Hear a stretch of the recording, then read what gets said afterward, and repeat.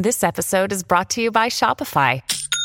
Forget the frustration of picking commerce platforms when you switch your business to Shopify, the global commerce platform that supercharges your selling wherever you sell. With Shopify, you'll harness the same intuitive features, trusted apps, and powerful analytics used by the world's leading brands. Sign up today for your $1 per month trial period at shopify.com/tech, all lowercase. That's shopify.com/tech.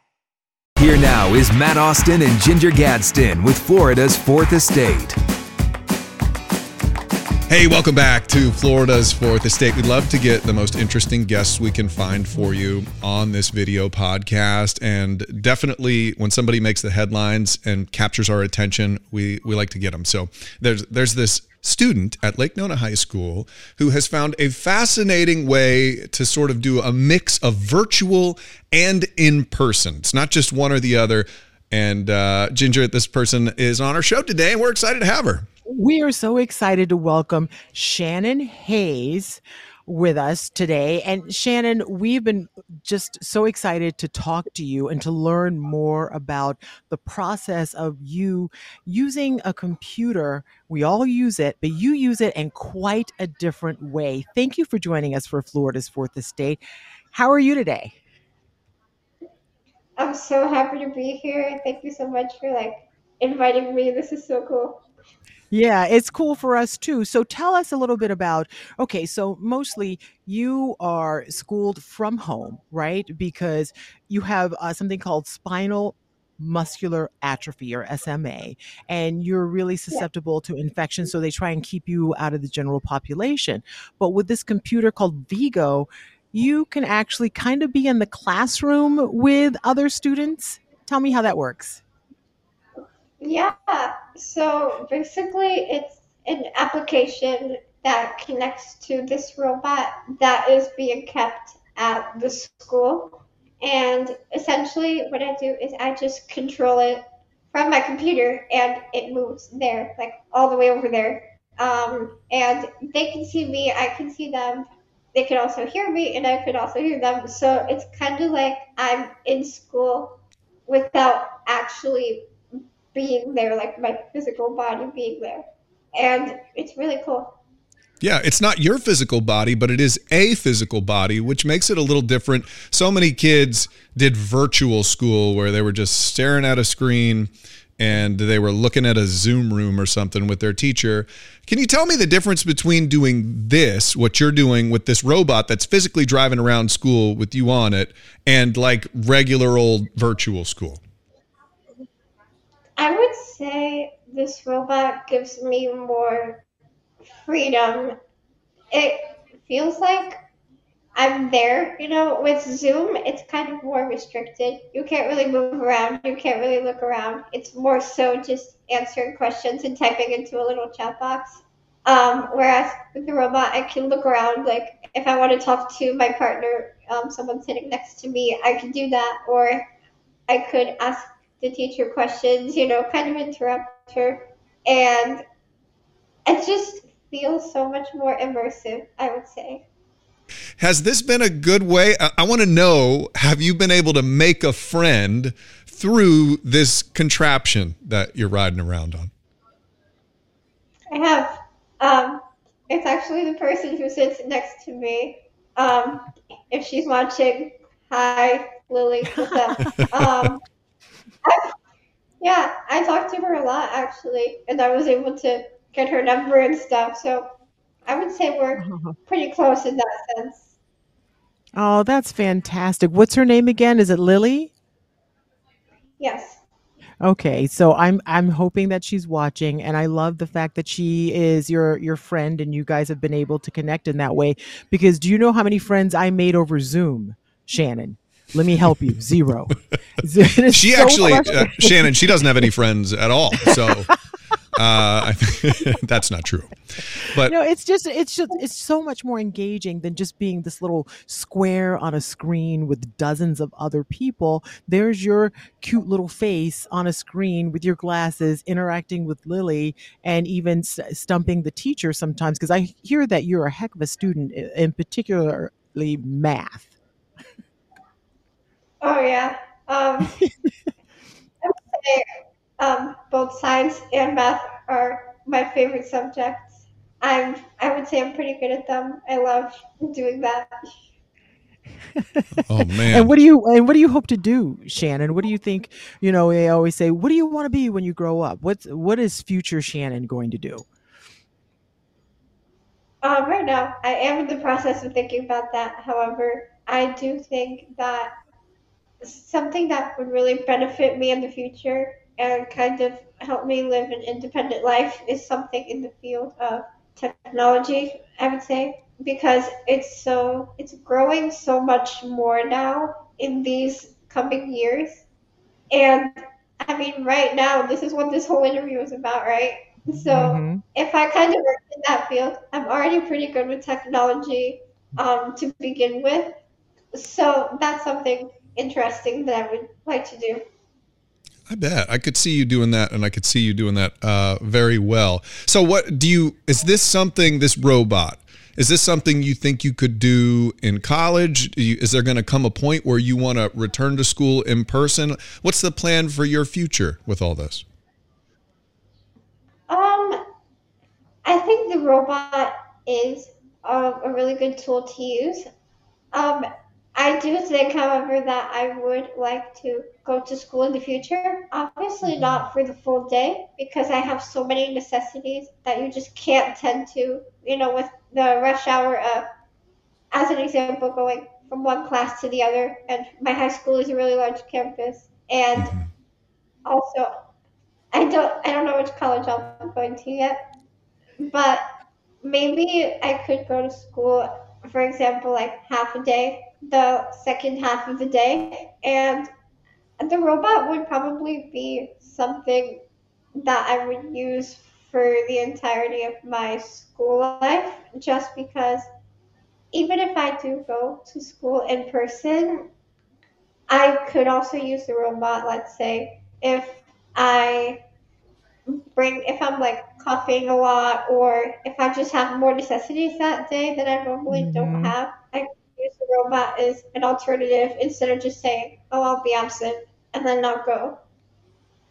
Yeah, that is a fantastic idea. I even see something even more futuristic for you, Shannon. And this probably doesn't make any sense, so don't laugh at me. But on a college campus, I could see the robot with I see your glasses, I see your cute little face, like rolling around the college campus, going from, room to room or building to building to get to your class and greeting people along the way. It would have to be a sturdy robot to go over different terrain, but I really think that could be something that would make your college experience even more exciting. I hope somebody has something like that even in the works right now. Yeah, I hope so too.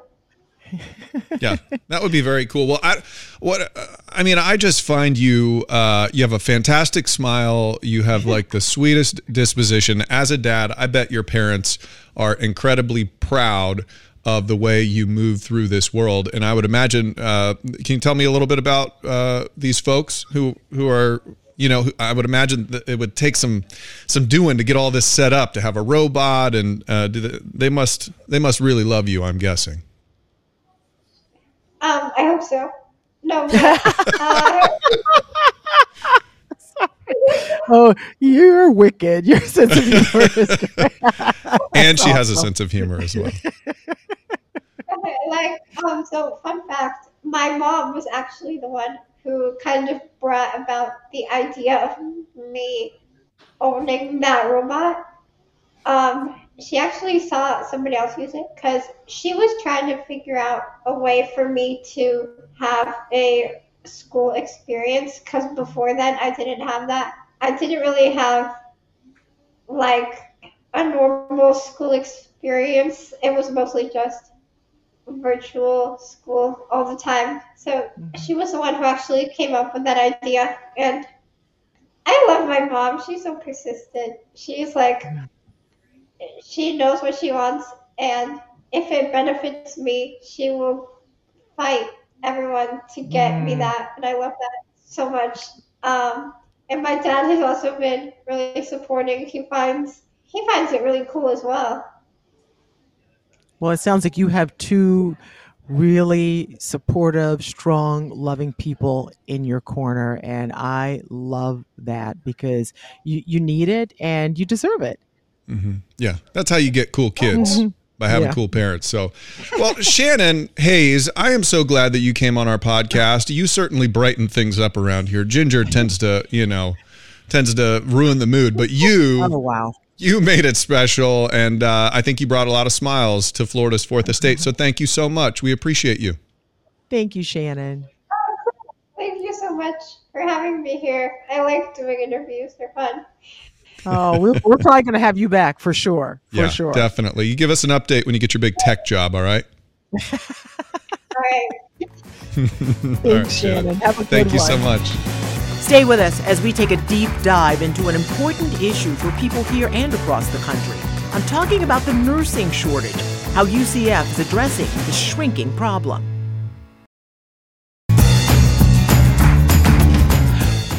Hey, welcome back to Florida's Fourth Estate, everyone. So glad that you stayed with us for something that is really pretty important.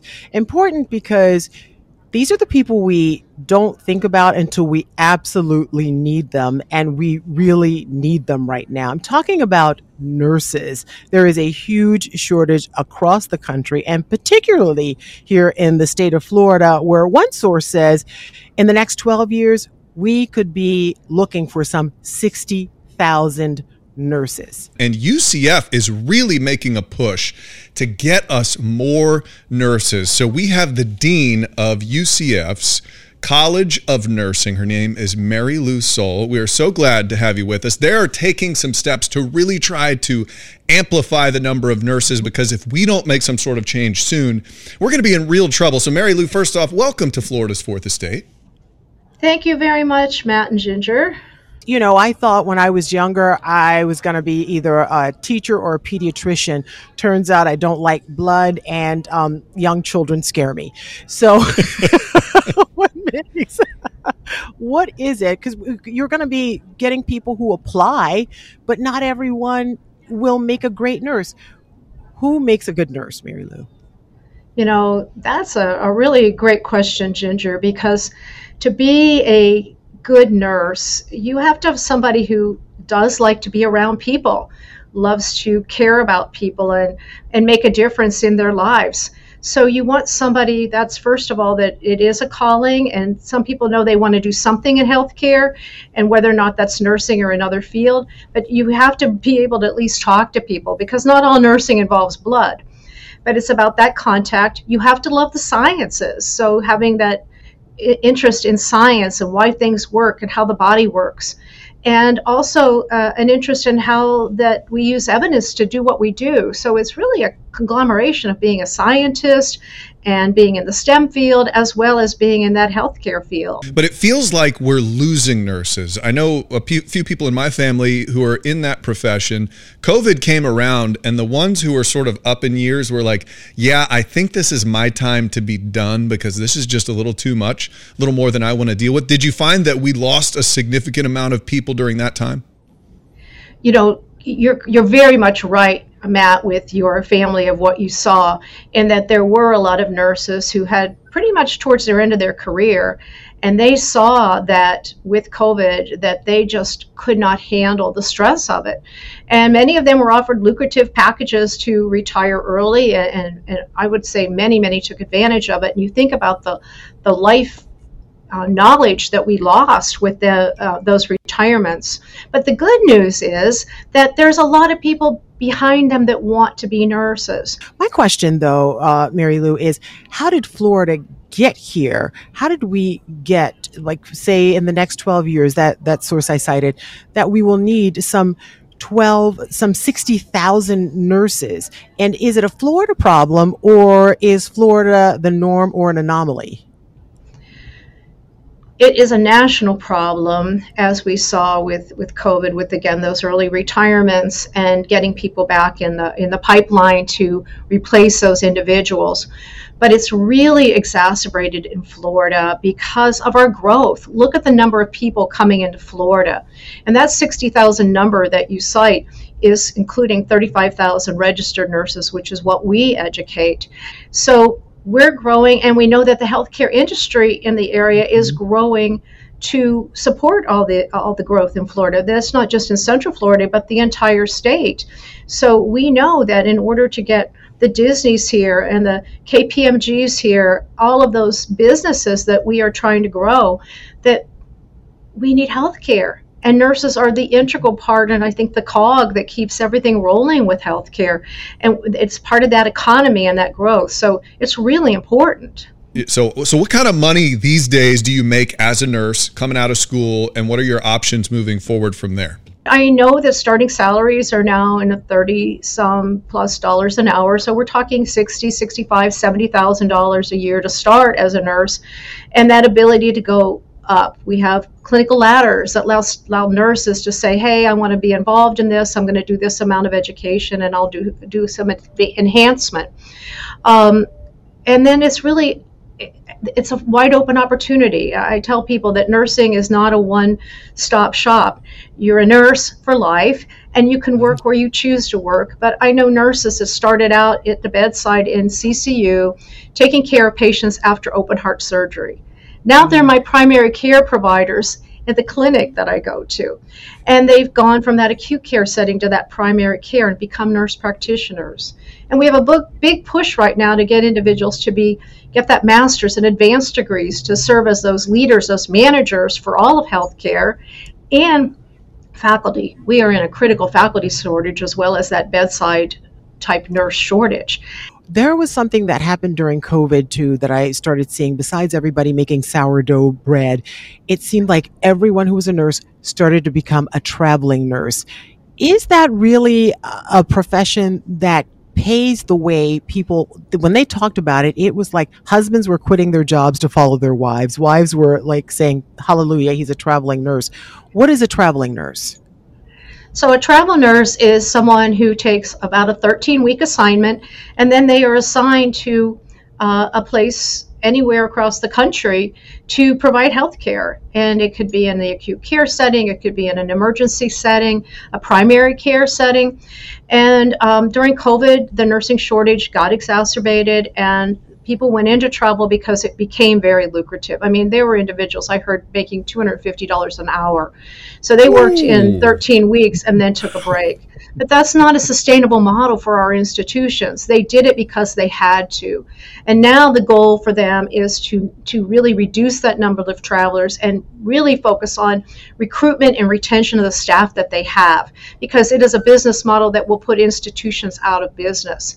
But we know some of our students want to do it. They're like, I want to travel for 2 years. I want to see the world. I want to go out to California. I want to go to Texas. I want to go to wherever.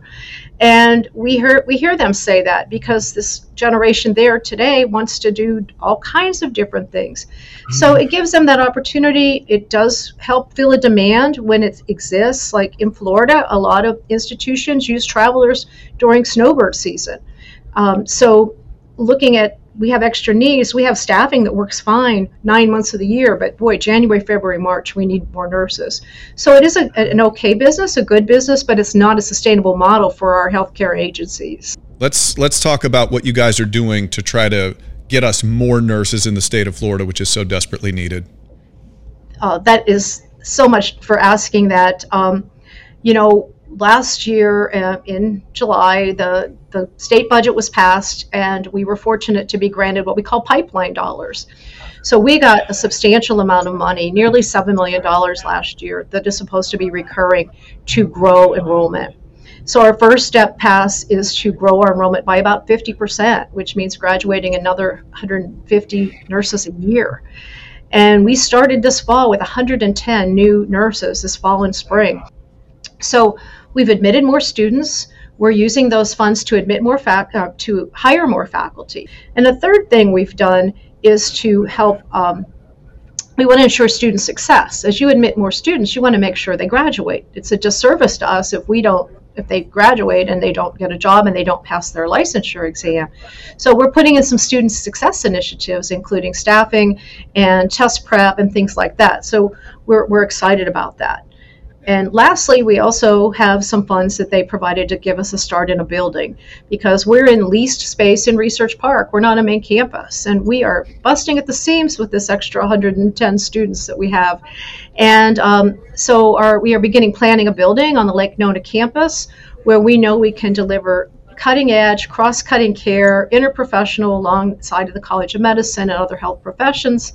And we're working on the plans right now. It's been so much fun working on that. So we're on also an aggressive fundraising campaign to help us get to our end goal for that building. Thank you so much for joining us and sharing that knowledge and insight. And we hope that we can, at least put a dent in that shortage. Thank you. I appreciate it. Thanks, Mary Lou. And thank you for watching Florida's Fourth Estate. You can download it from wherever you listen to podcasts or watch anytime on News 6 Plus.